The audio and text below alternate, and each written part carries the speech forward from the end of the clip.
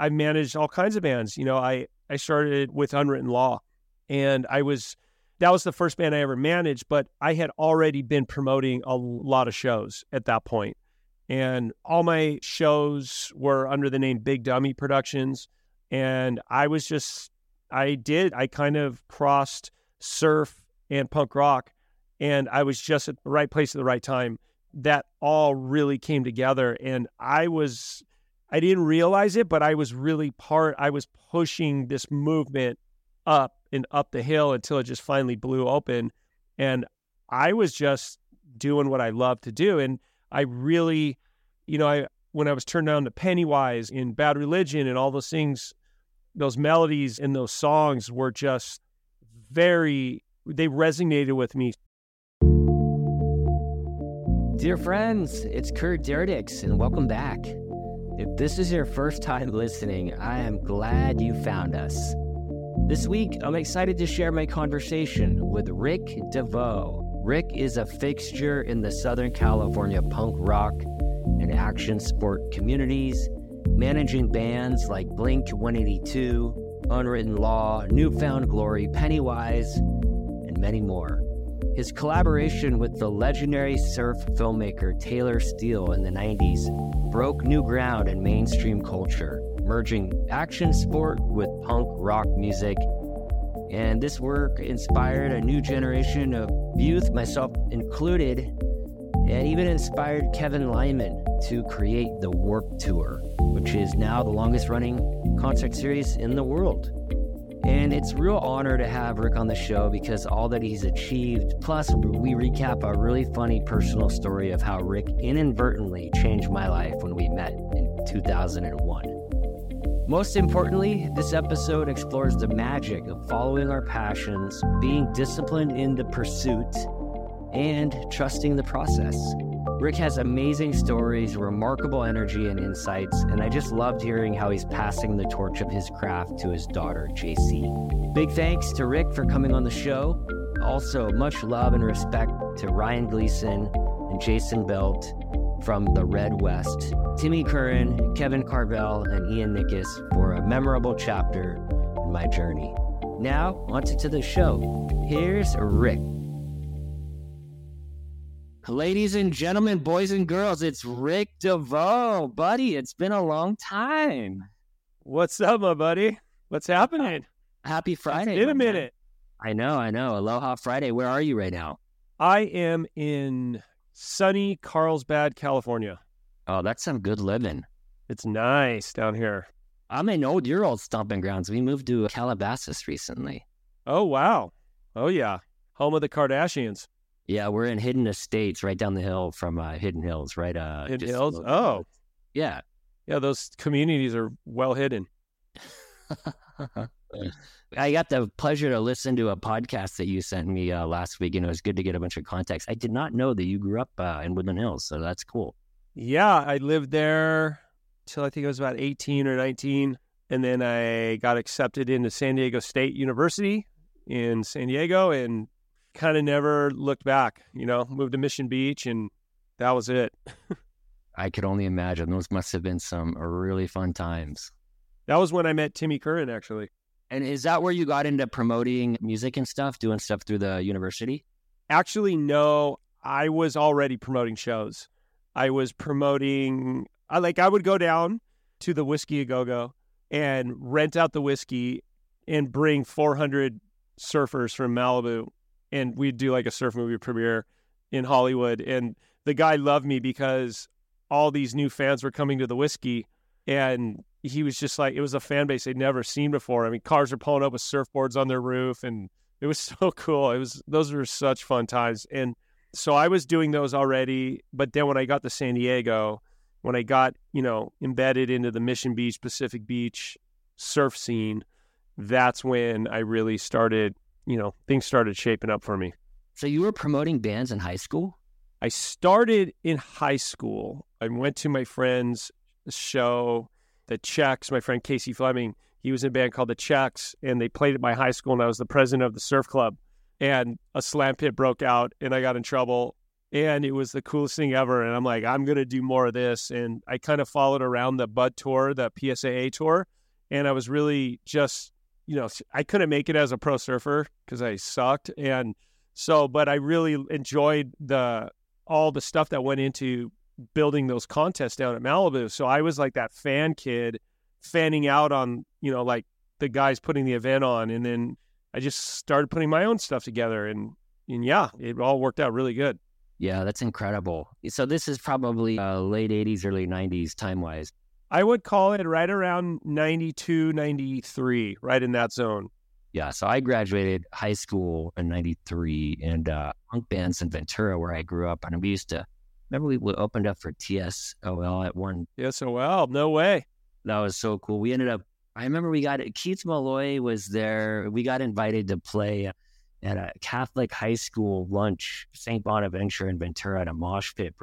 And I think that was the last time they ever let a band play at St. Bonaventure. Yeah, that'll never happen again. No, you're deemed bad. Goodbye.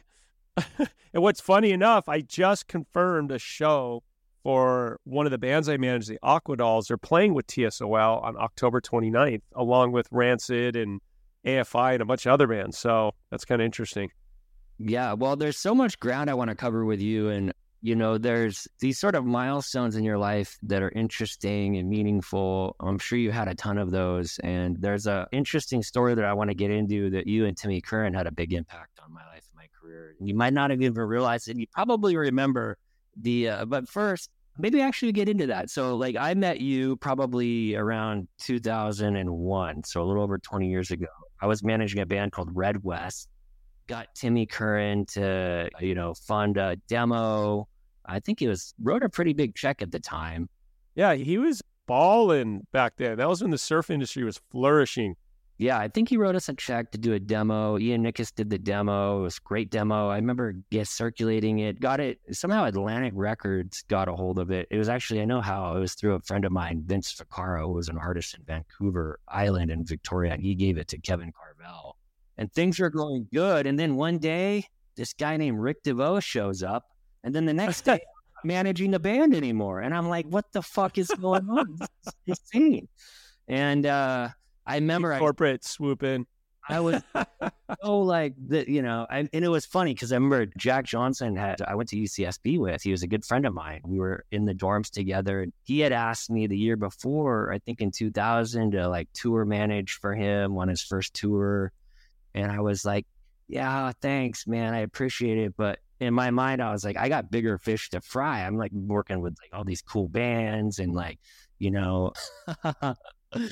And the thing I remember, one of my mentors who actually invested in my tech company that we just had an exit, I explained what's going on. And he's like, all right, I'm going to tell you exactly what to do. Call Rick up and tell him you got to meet in person and that it's really urgent. And he pre-rehearsed this whole thing for me. This guy's an amazing sales guy, big executive. And so I call you up and I'm like, Rick, I got to talk to you. And you're like, well, let's just talk on the phone, bro. And I'm like, no, it has to get done in person. And you're like, okay, all right. So I drove down to San Diego from Ventura to your house. And I remember I sat down on your couch and you're like, what's up? And I kind of like rehashed what I just shared about. And then I said, and then my mentor gave me this line. He's like, say this line and then don't say anything and see what he says. And I was like, my gosh. Okay. Do you remember this? Yeah, vaguely. Yeah. That was a long time ago. Yeah. And I sat down and I told the whole story and I was like, Rick, imagine if you were in my shoes, how would you feel? And then the prompt was for me to shut up and just wait. And then you like squirm for a little bit. And then you're like, and it was this whole thing. And I was trying to get you to let me be your apprentice and come work with you and kind of, but for whatever reason, you had your squad and there wasn't space for me to slide in and kind of work with you. But Timmy came, he had knocked on the door. It's super random. Timmy Curran shows up and he sort of, gets context to the conversation. And then the three of us get into this whole conversation about like, just get it, like follow your passion and blah, blah, blah. And like, and in the back of my mind, it's like, you fuckers, like, that's what I'm doing. That's what I'm trying to do here. And I do another though. And I got into real estate and, and that was amazing until 2008 happened. I got completely wiped out. And then I got into tech, and it's been an amazing run. I recently had an exit and was able to sort of quote unquote retire for a little bit. And, it's been a wonderful, wonderful journey. And in a real funny way, that little sort of happy accident, pushed me into these different paths, and it's worked out really, really well. And, like maybe there's a future where I get back in the music biz, but I'm really content what I'm doing. And this show has been really a fun show for me to kind of celebrate some of that stuff. So when you hit me up on Instagram, you're like, hey, I'd love to do the show. It's kind of funny because I had Timmy on the show and I explained a little bit about the context and he was really laughing. And so anyways, I normally don't do this much talking, in an interview, but it was such a funny kind of story in a long-winded roundabout way. I wanted to say thank you. You're so welcome.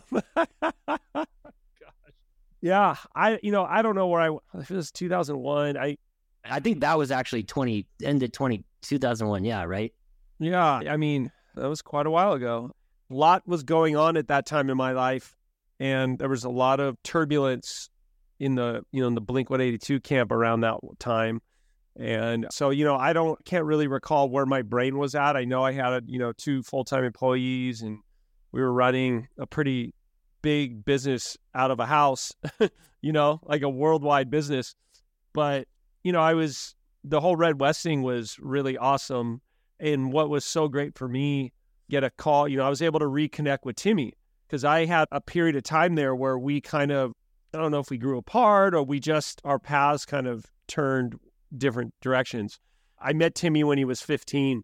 I believe I put Timmy in his first surf movie. And when he was 15, and then that was when I moved to Mission Beach right out of high school when I got accepted into SDSU, and I was putting surf movie premieres together. So I remember I got hold of Timmy through my friend Casey Fleming, who worked at Quicksilver, and said, we have this kid, he does alley-oops, and he's like the future of surfing. And so we went up there and I got him into this movie, and then I went on to become like a team manager at Arnett and Reef. And I just so happened to become Timmy Curran's team manager. And so we traveled around the world together with the Malloys and, Slaters and Machados and those guys. And it was like my dream because, first and foremost, I'm a surfer. And that's how I really got into all this stuff. But so I did all this stuff with Timmy. And then my band career, my management career really started taking off. And I had to bail those surf jobs. And then I get this call. I had just bought a house up in Channel Islands Harbor. And I get this call from Timmy. He's like, Rick? And I'm like, hello? And he's like, it's Tim Curran. I was like, what the hell? We just bought a house in Oxnard, which was so random. And I was hoping I was going to run into him. And it had been like, it must have been like probably 4 or 5 years.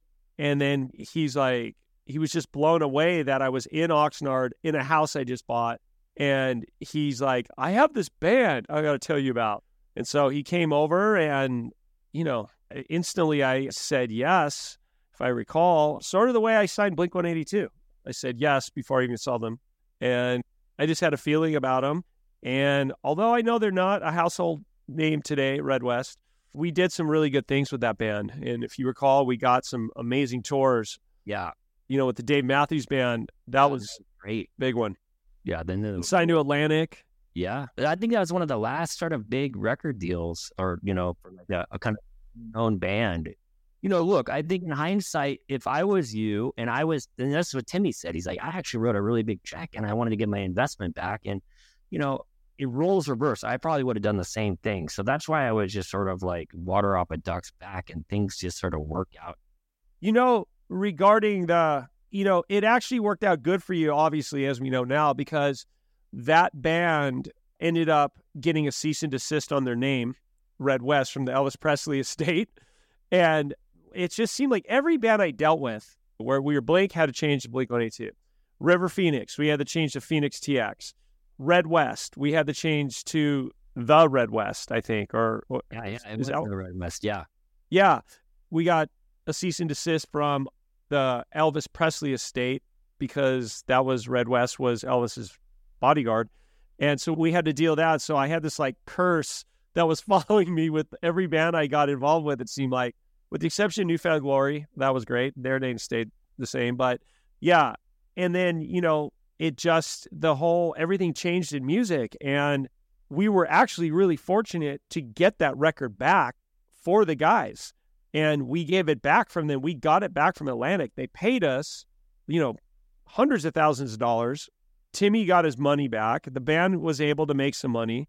So it was funny, Rick, when I had Timmy Curran on the show, I told him the story and he's like, oh man, he laughed and he thanked me for being generous. But what I said to he gave me his contacts. He's like, he had written a pretty big check. He wanted to get his money back. Right. I probably would have done the same thing if I was in everybody else's shoes. And like, here was this incredible big time music manager. I think you were managing like Blink 182, all these really big bands. And so one of the lessons I learned in that was just to let things flow, and you never know how things are going to work out. And maybe that's a little too Pollyanna or naive. No. You're totally right. I mean, like I was saying, that ended up it ran its course. So you were part of that. Ultimately, at the end of the day, the guys in the band, I feel like, they got a lot out of it, a lot more when they started the band and they had nothing. Then they found you, and then it led to Timmy, and then it led to me. And then I led them I was able to open doors for them to play shows that they never would have played. And then I know those guys went on. I haven't spoken to those guys in a long time. I ran into Ryan, the Lion, maybe a couple of years ago down at the bar, and I just ran into him in Encinitas. He was there. That was really cool to see him. But, the Andy and Jason, those guys, I haven't seen them in, a very long time. They're all probably great. Yeah. Yeah, I hear they're doing amazing, and you guys, now that you're doing Netflix stuff, you guys might want to reconnect. He's a big producer now. So, and Andy, I think he's doing good, and the crew. So I think this is actually one of the things I wanted to talk about. I mean, like you've managed, like you've been sort of at the vanguard of the punk rock kind of and action sport intersection, and it seems to be a lot of kind of crosswell, to use a surfing metaphor, with those worlds. And I mean, not to brag, but just for like context, like what you've managed, Blink 182, Unwritten Law. Who are some of the other bands that you actually manage? Yeah, so I've managed quite a few bands, and I just stick with it. I'll get I'll get some music sent to me, and then if I get like a vision, and I'll go with it, because really at the end of the day, it's time, right? And I love to use my time wisely because I like being in the water so much. So if I'm going to put a lot of time into something, I get very passionate about it.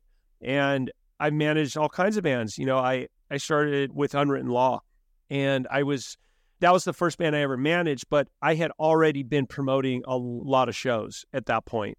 And all my shows were under the name Big Dummy Productions. And I kind of crossed surf and punk rock, and I was just at the right place at the right time. That all really came together, and I didn't realize it, but I was pushing this movement up and up the hill until it just finally blew open. And I was just doing what I love to do. And I really, when I was turned down to Pennywise in Bad Religion and all those things, those melodies in those songs were just they resonated with me sonically, like I can't even tell you, and meeting Taylor Steele and, the bands that were on the soundtracks of those movies. I mean, we all would just sit there when they were VHS and we'd watch them over and over and over again. That's what we watch. We say, if we go down, check the surf, we're like, all right, looks fun, go home, go back, get a bowl of cereal, watch Momentum, get pumped up, listen to Bad Religion, and then put my wetsuit on and go paddle out, and then totally suck and do nothing like those guys did in the movie. But in my head, I thought I was, but it was really fun. And I just happened to find a hole that guys like Taylor Steele and Golden Voice, the promoters, and Bill Silva Presents and Soma, and I even crossed it over into snowboarding. The last podcast I did was all about the shows that I helped produce up in Valdez, Alaska 2 years in a row. And it also crossed into skateboarding. And, we would I was building little skate contests, and I don't know, it was action sports, and meeting action sports, on the other side, not so much the pros, but guys like Bob Hurley and Paul Gomez, those guys, they were sponsoring Timmy Curran when he was on Billabong. And Paul definitely had his finger on the pulse, like big time. And just meeting all these guys, Richard Wolcott and Troy Eckert from Volcom, and, the guys from Quicksilver, Willie Morris, he's now passed away. But those guys getting in, I was a surfer. I was just so stoked to get free clothes, bro. Like, I was just like, money was awesome because you can buy burritos and you can buy things like that. But when I started getting like surfboards sent to me, like Steve Boysen giving me a free surfboard, Rusty Priesendorfer, and I'm like, wow, this is heaven for me, So it never felt like we're having these fun parties, all these shows. All the guys that I looked up to as surfers are at these shows. These bands now became my favorite bands. I mean, getting to work with The Offspring and Rancid and all these bands as a promoter led me to become a manager. And Unwritten Law was the first band, and I ended up taking that band, and we did some great things. And I remember we even got Greg Graffin to produce one of the records, and that was super fun, and got him on tour. And then that led, which changed my life drastically, was when I got hired by Bill Silva. I'm working, and I get the girl. I had an assistant, which was so funny because I never had an assistant. She's like, there's this tall guy out here named Tom DeLong, and he wants to talk to you. And I'm like, yeah, sit him in. And Tom walks in the door, and he's like, hey, what's up, man? He's like 18 years old, and he's like, hey, I'm Tom from Blink, and I play in a 3-piece punk band. I still have the piece of paper, I'll send it to you, that where he wrote on it, Tom, melodic pop punk band Blink, and his phone number. And he asked me if I'd manage him. And I'm like, yeah, I heard you guys. And I'm like, yeah, you seem pretty cool. I'm like, what do you do for a living? He said, I'm a cement truck driver. And he was 18. And I'm like, yeah, let's go. Let's do it. And that's how I just went with the vibe. And he was a skateboarder. And since I was all kind of into that whole scene, I picked it up. And, I didn't know that was going to change my life so drastically. Yeah. But before that, I was already on the trajectory. I was already on the frequency of where I was going, and I was attracting these kind of guys. And it's because I don't know. It's because I was so passionate about the shows and my lifestyle. And I started, like I said, I must have been on some weird frequency, but they were all coming to me. And then next thing I know, here I'm managing Blink, and then Blink 182. And then that led to Newfound Glory and Pennywise and so many other great bands.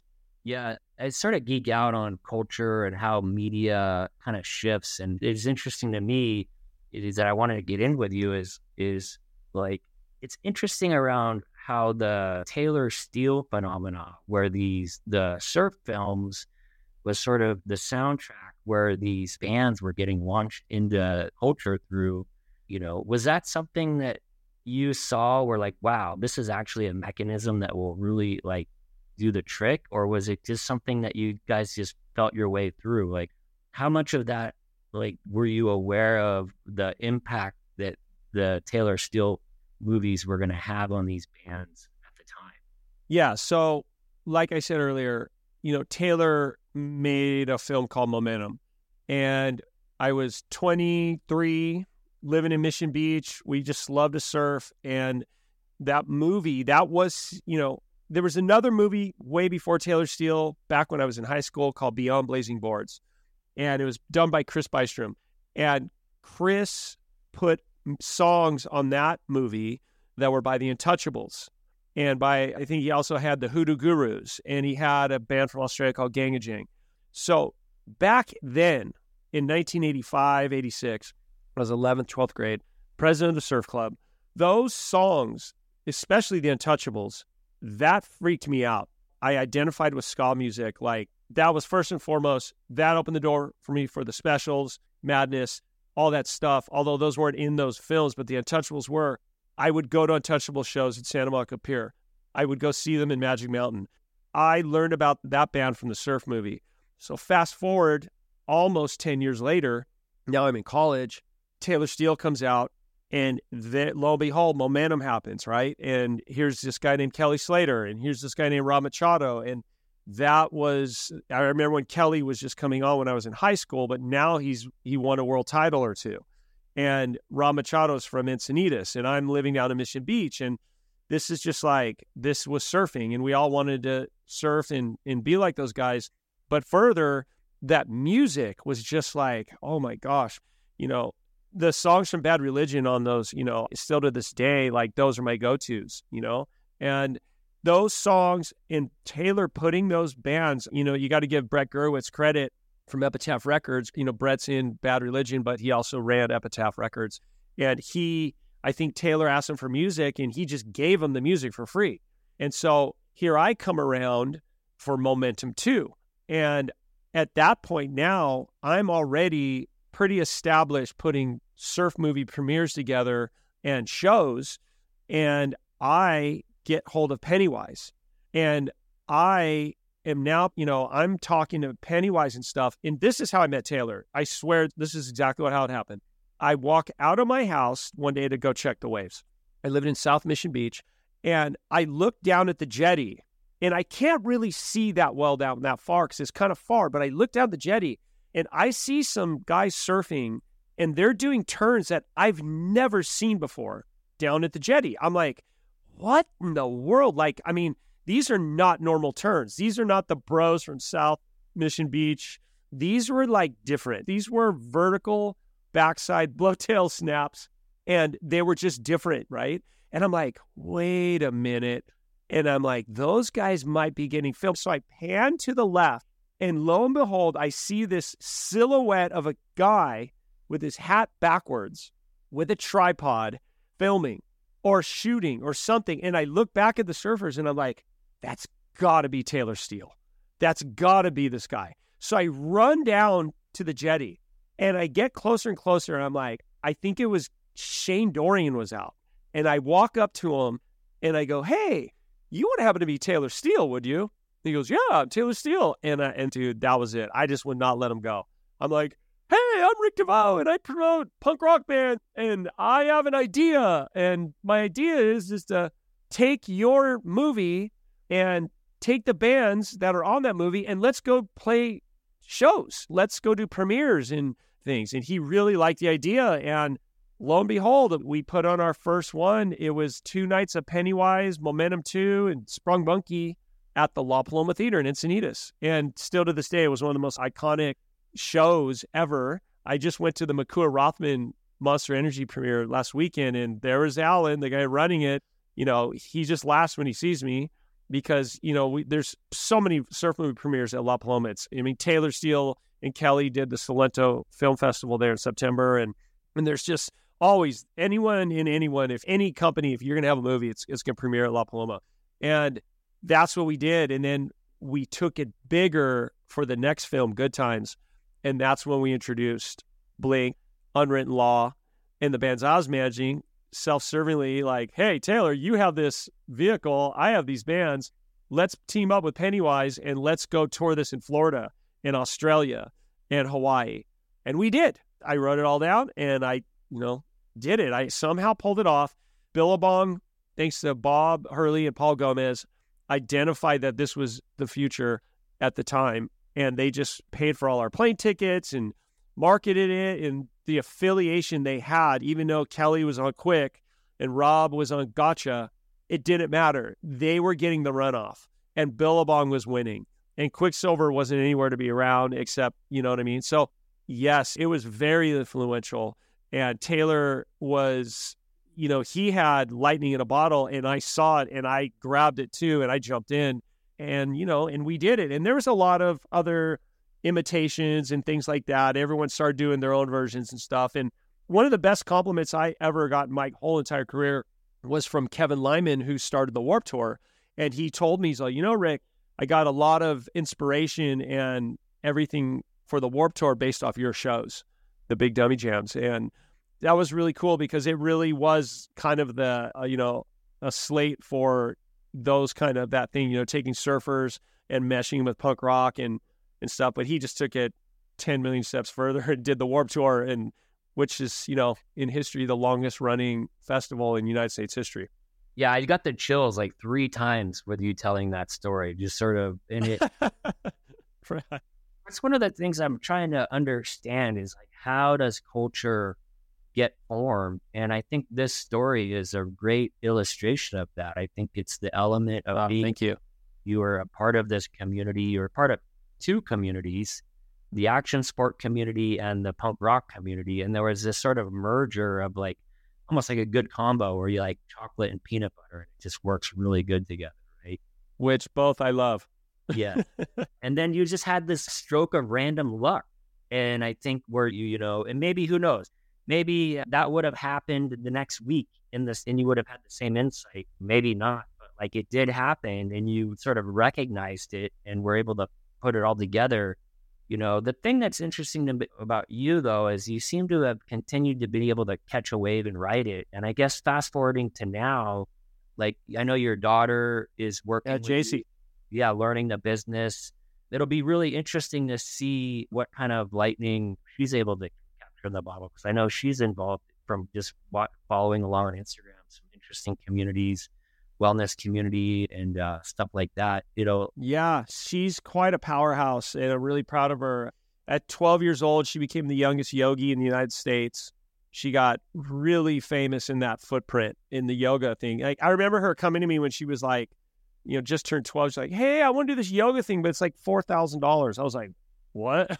You're like, wait, what? Like, what? And I don't know. We just were like, okay, it's my little girl. And I had no idea she was going to get all this fame from it. And Reuters News picked up the story that she was the youngest yogi.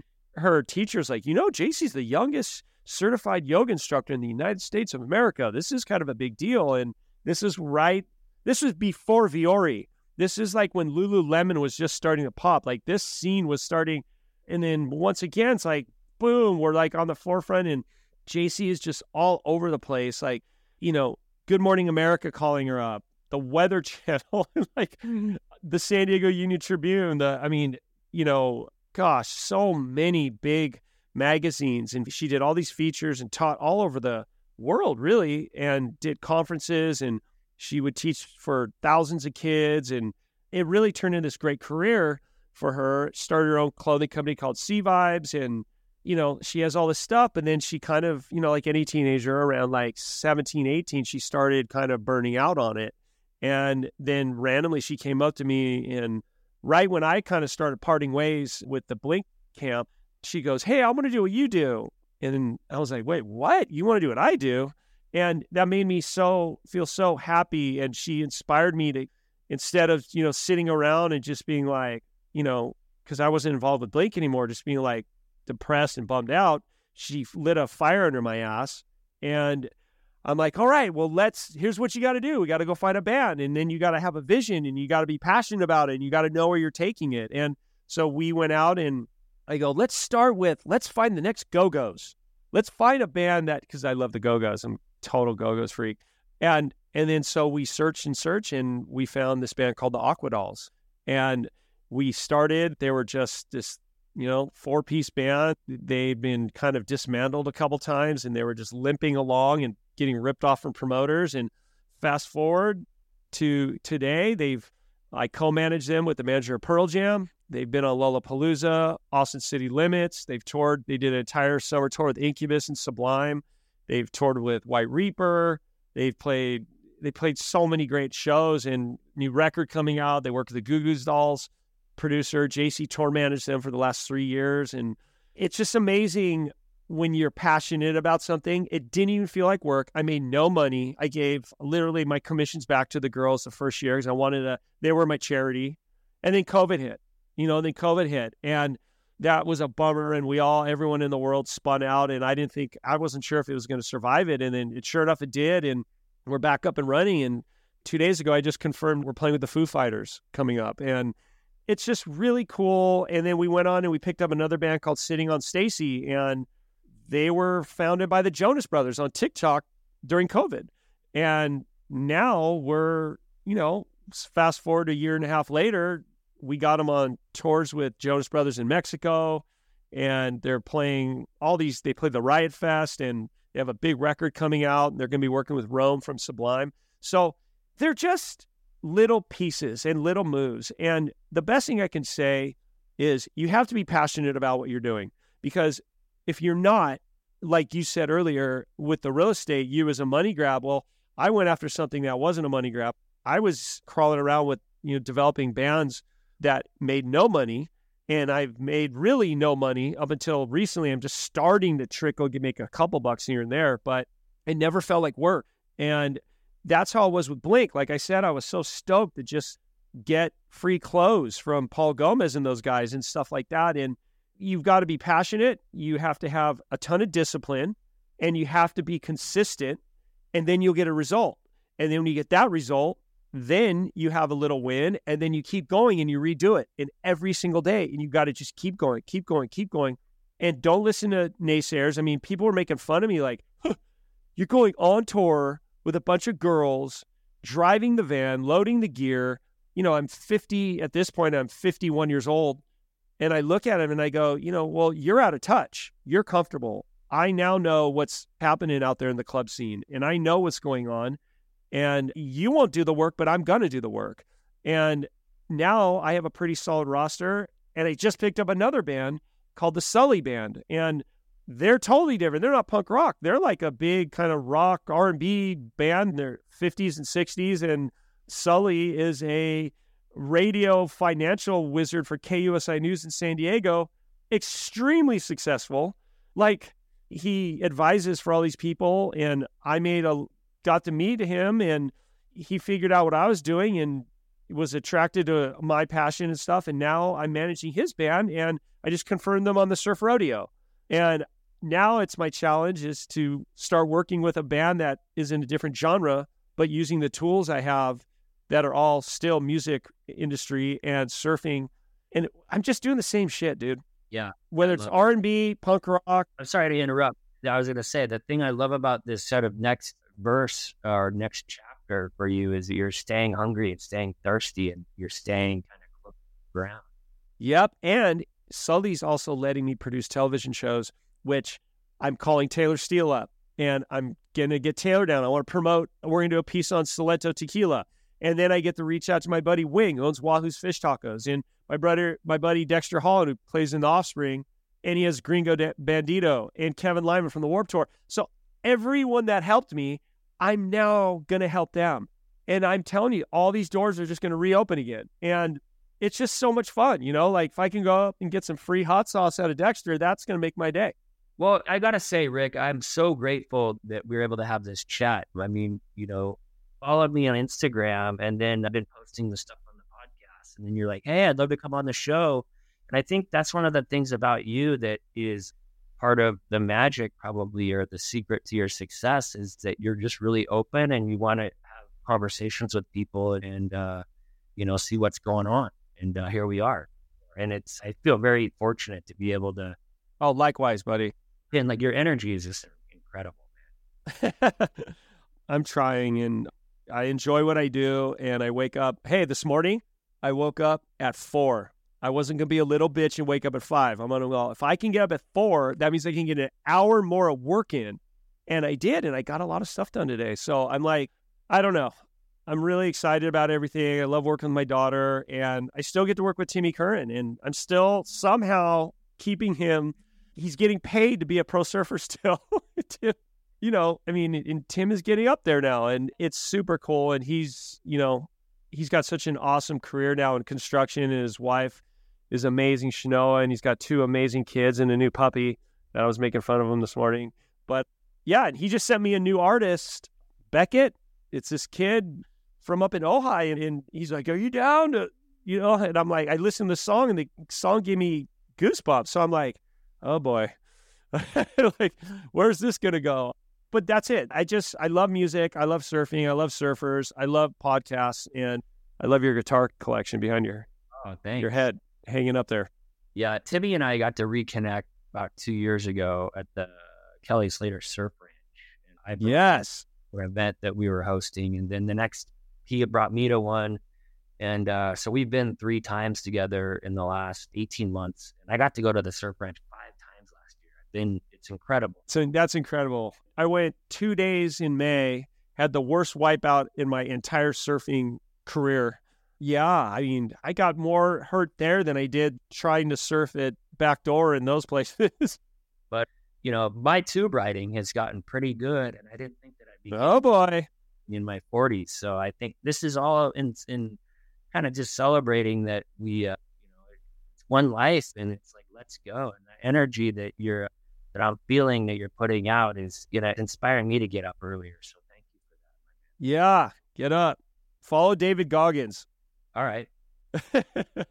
I got a hard stop and want to let you your day. A little rapid fire question and then a little fun fact. So if you could have any band, any artist, future, past or present, play any venue, who would it be and where? If I could have any artist, like I can go and see the show? Yeah. A personal show? Yeah, like you can go back in time and in the future, like time, it doesn't matter. Who would you like to see, what venue and where and what year? I would probably lean towards the Specials. Love that.